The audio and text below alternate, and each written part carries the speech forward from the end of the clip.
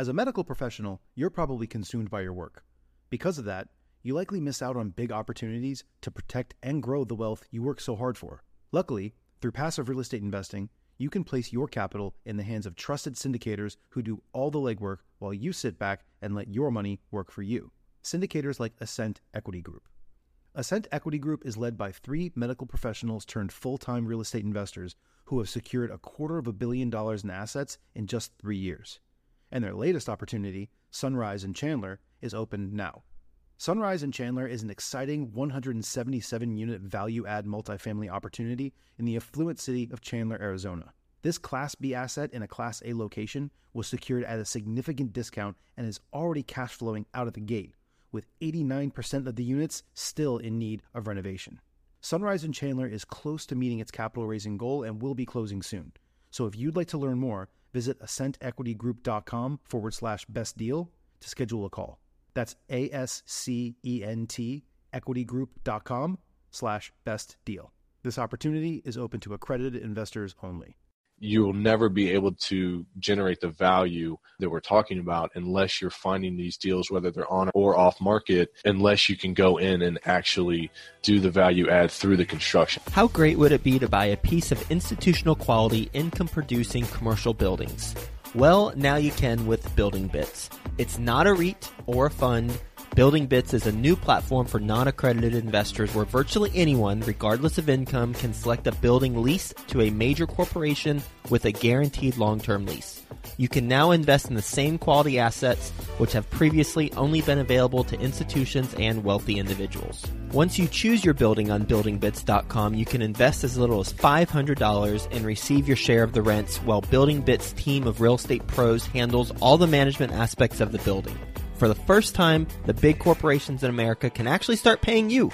And when the building is sold in the future, the potential appreciation is redistributed to everyone, so you don't just get the rental income, but also share in the upside. Best of all, since these securities are SEC qualified, they are freely tradable immediately. The $500 minimum with no upfront fees is available for a limited time. There are great properties available nationwide with major tenants, so don't wait. Go to buybits.us today and pick your property before they're all sold out of their current inventory. That's buybits.us.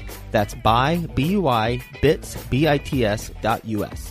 The SEC offering circular is available at buildingbits.com. Best ever listeners, how you doing? Welcome to the best real estate investing advice ever show. I'm Joe Fairless. This is the world's longest running daily real estate investing podcast. We only talk about the best advice ever. We don't get into any of that fluffy stuff. First off, I hope you're having a best ever weekend because today is Sunday. We got a special segment for you called Skill Set Sunday. The purpose of this episode is to help you acquire or hone a skill that will be beneficial for you as a real estate investor. And today we're going to be talking about tenant proofing.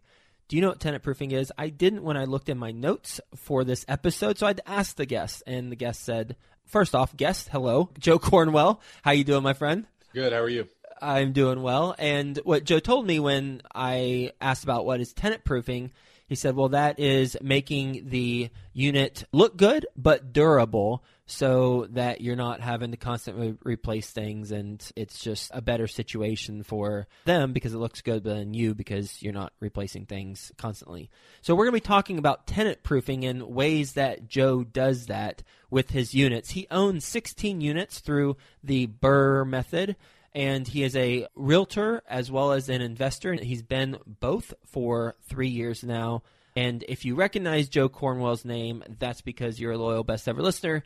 Episode 1330, and the title of the episode is BRRRR 101, Real Life Example of Scaling Using This Famous Method of Investing with Joe Cornwell. So with that being said, how about you give just a little refresher of how you got to the 16 units, and then let's get into the specifics of tenant proofing. So I started, like you said, about 3 years ago. I picked up a duplex after about 18 months of searching for a good deal in just outside of the city of Cincinnati in a little suburb. And it was a massive renovation project like most of my other buildings I've purchased. And I did the entire renovation and was able to pull out most of my capital in that process. And that was really what opened my eyes to the value of the BRRRR method, the construction, tenant proofing, and just the general ways you can add value by bringing units up to the top of market rents by making them better than anything that they're in competition with. So you are self-managing, correct? Yes. You're self-managing, you got 16 units, and you have a primary residence, and then you don't rent that out, right? You don't house hack that. Right. But you have the 16 units across Cincinnati, Ohio, that you have tenants in. Yes. Yep. I have 2 duplexes, which the new duplex is my current project, and then I have 2 6-units side by side in Eastgate, which is just east of Cincinnati. Cool. 2 6-units and 2 duplexes. And you do the work yourself to get the units ready to be rented. So some of it, yep. Some of it. Okay. So what do you do versus what do you hire out? Basically, at this point, I have about 2 full-time contractors that work for me. And then a lot of the specialty stuff I'll sub out myself. I do general contract them, so to speak. As far as the hands-on work, there's only a few things that I really do, and mainly it's just because I enjoy it. Or it's high-dollar stuff that I can do myself and save quite a bit of money. What's in that category? Electrical, like on this new project, the duplex, I've done a lot of the electrical work. I've run a lot of the wire myself because those are things you'll typically pay an electrician $100 an hour to do. But at least here in Cincinnati, Hamilton County, if you're doing the work yourself, you can pull your own permits and then you can do the work yourself and save yourself quite a bit of money. And again, it's something I enjoy. I don't really need to do it necessarily to make the deals work, but if it's something I enjoy and it saves me a ton of money, then I'll do it. So let's talk about tenant proofing. Okay. I gave a summary of it, but I'm sure I shortchanged a little bit. So how are you defining tenant proofing? So even to back up a little bit from that, I look for highly distressed properties, especially my duplexes, so the things under 5 units. I look for something that I can basically gut down to the foundation and the frame, and that is the ideal property for me because I know going from that point, if I get it torn all the way down to nothing but kind of bricks and sticks, so to speak, I can do everything the way I want it done, and I know that final product when the house is completely renovated is going to be extremely tenant-proof. It's going to be extremely efficient. It's going to have all new mechanicals, all new plumbing, new electrical, new HVAC, and I'm not going to have any problems for 10, 15, 20 years going forward other than maybe minor wear and tear stuff. So that's why I look for those properties in general. But more so as far as the tenant proofing, that is when I go through on our actual cosmetic finishes and I make everything as durable as I can while still looking great for the tenant. So I put in tiles, I put in vinyl plank floorings, the stuff that's like scratch resistant or scratch proof in all of my areas. So I don't have any carpet that's going to get torn up. Pretty much all of my flooring is relatively indestructible, even for large dogs and kids and things like that are more wear and tear on a rental property. So I don't use any of the really low end fixtures. I don't use anything with plastic as far as plumbing pieces. Everything is brass fittings, brass valves. So that stuff doesn't go bad and leak. That's typically where you'll see your maintenance and calls and things like that. Again, with replacing all the mechanicals, water heaters, HVAC, I'm not going to be getting called out for a new water heater 3 months after I finish a construction project. Mm-hmm. So you replace all the mechanicals usually? Yep, especially on this current project. Okay, and you don't do plastic plumbing or any fixtures, so it's brass fittings, brass valves. Yeah, some of your really low-end plumbing fixtures, if you see chrome with the plastic handles, so to speak, I'm sure you've seen in certain properties or buildings, that stuff is very cheap, and that's why a lot of landlords choose to buy those because they're looking at that dollar amount. But when you have to call a plumber or a contractor out or yourself out to come fix things that are leaking constantly, I've kind of done the math over time in the 3 years I've been doing it. And to me, I'd rather spend $50, $75 on a plumbing fixture. And then obviously in your showers and things like that, you may be spending $150, but it's going to save me so much time and effort and my time in the future when things aren't going bad. In terms of the vinyl plank flooring, have you ever had any complaints about not having carpet in, say, the bedroom? I have not to this point, and I think it's kind of the market we're in, at least here locally. A lot of people are transitioning away from carpet, not only in retail housing, but even in rental property. So I think it's just kind of a sign of the time, so to speak, because if I was in this business 10 or 15 years ago, it would have been a lot more common to have carpet, especially in the bedrooms. Sure. Any noise complaints from people who are on the first floor from people on the second? I don't, and part of the reason why is, going back to my initial point, is I actually insulate all of my common area floor. So if I have a bathroom, let's say above a kitchen, I'm going to actually insulate that entire floor joist cavity because I don't want those noise complaints. Nobody wants to be sleeping in here in toilets and sinks running in the middle of the night or people walking around. So anything I can insulate for soundproofing, I will, and it's really not that much more money to not ever have a complaint for noise. How much is it to insulate the common area flooring? So you're just talking the cost of your actual rolls, how big your cavity is. You're going to have to obviously buy a higher R value, which is a thicker insulation. But let's say all in with a 1,700 square foot house like I'm working on right now, with labor and materials, maybe $1,000, $1,200. It's really kind of nominal when you look at not having to deal with any complaints for 30 years. Right. And you said you also have tiles. Is that just in the entryway? All of my wet areas. So any kitchen, bathrooms, anything where there's a sink or water, I will put down a ceramic tile. Okay. And the cosmetic finishes that you want to look good, have you gotten any comments from potential residents or residents about things that they thought looked good? Oh, yeah. I will say that almost every tenant I've placed in the past 3 years has been a renter in the past, pretty much. So they do have some experience renting from other similar landlords. And every single one of them has commented on how my units, in contrast, look way nicer, and they're willing to pay that top of market rent to have a nicer, more well-kept building. Specifically, I usually put in new cabinets. It's like a white shaker cabinet, so it's probably something you're seeing in flips nowadays. So it's a little bit higher end cabinet. I put in a nice laminate flat top countertop, so it almost looks like a granite, but it's not, and it's a lot cheaper. I don't do any Formica. And then I always do a tile backsplash in all of my kitchens. So just those little things that really aren't that much more money, tenants look at as just an extreme value, and they're willing to pay that little bit extra for rent to have something nicer than, let's say, what's next door. What are the rents you're commanding? And maybe if you want to get specific with a certain property compared to what the competition's commanding. Okay, so a prime example would be the Eastgate 6 units that I was talking about. So when I bought those on the front end, the first building was averaging around $475, and the second building was averaging around $450, and these are one-bedroom apartments. So all of my new units post-construction are being leased at $625. So wow. That gives you a range of the value being added. And obviously those are commercials, so we're working off a cap rate. So it's a pretty extensive increase in value when it's all said and done. Yeah, that certainly is. And how much would you say you're putting into the unit in order to get that increase of $150 or so? If we are doing a full gut, basically all the way down to the walls, leaving the drywall, but everything other than the walls, we are right around $8,000, and that's for everything: new paint, new flooring, new fixtures, new kitchen, new bathroom.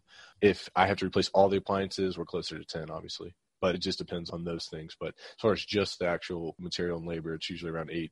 So let's say you average $150 rent increase, you multiply that by 12, that's $1,800, and let's say worst case it's $10,000, that's 18% return on your money, and if it's $8,000, then it's a 22.5% return on your money. Exactly, and as you mentioned, I'm a realtor, so I work with a lot of other investor clients, some in-state, some out-of-state, and I kind of explain this process to them, and a lot of them, they don't see the value in saying, well, why would I want to spend $8,000 or $10,000 to renovate a unit if the tenant's happy?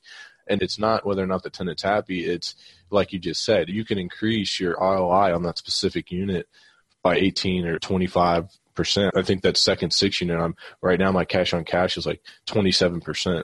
So that you can add a lot of value even within just maximizing the potential of your own building.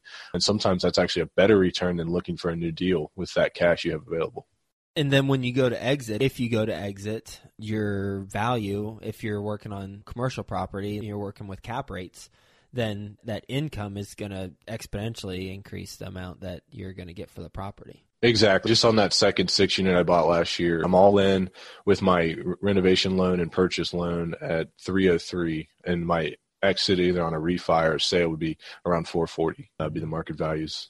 Oh, that's great stuff. Anything else specific that you do to, we call it tenant proofing at the beginning, and I think that is not doing it complete justice, because not only is it tenant proofing, meaning you're getting things in there that are durable, but you're also maximizing the rents and your ROI on the project too, because you're getting things that look good but are durable, therefore you're able to spend efficiently and get a good ROI. But anything else that we haven't talked about that you do specifically to a unit?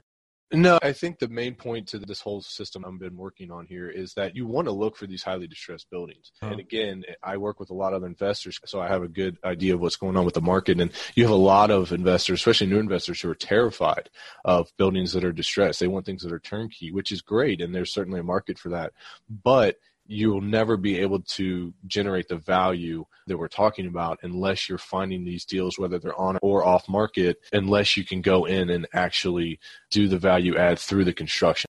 I think right now in the current market we're in, with values as high as they have been selling for, this is the only real way you can create high value with your properties, is to do the construction end of it, whether it's you or hiring it out, obviously. And there's certain challenges with that, of course. But I think that's really the focus to creating a good deal, because you're not necessarily just going to find a good deal like you could 5 or 6 years ago. Anything else you want to mention that we haven't talked about as it relates to this topic? No, I think that's it. How can the best ever listeners get in touch with you? Best way to get in touch with me is email. It's jcornwell. That's JCORNWELL @realtyonestop.com. It's all spelled out.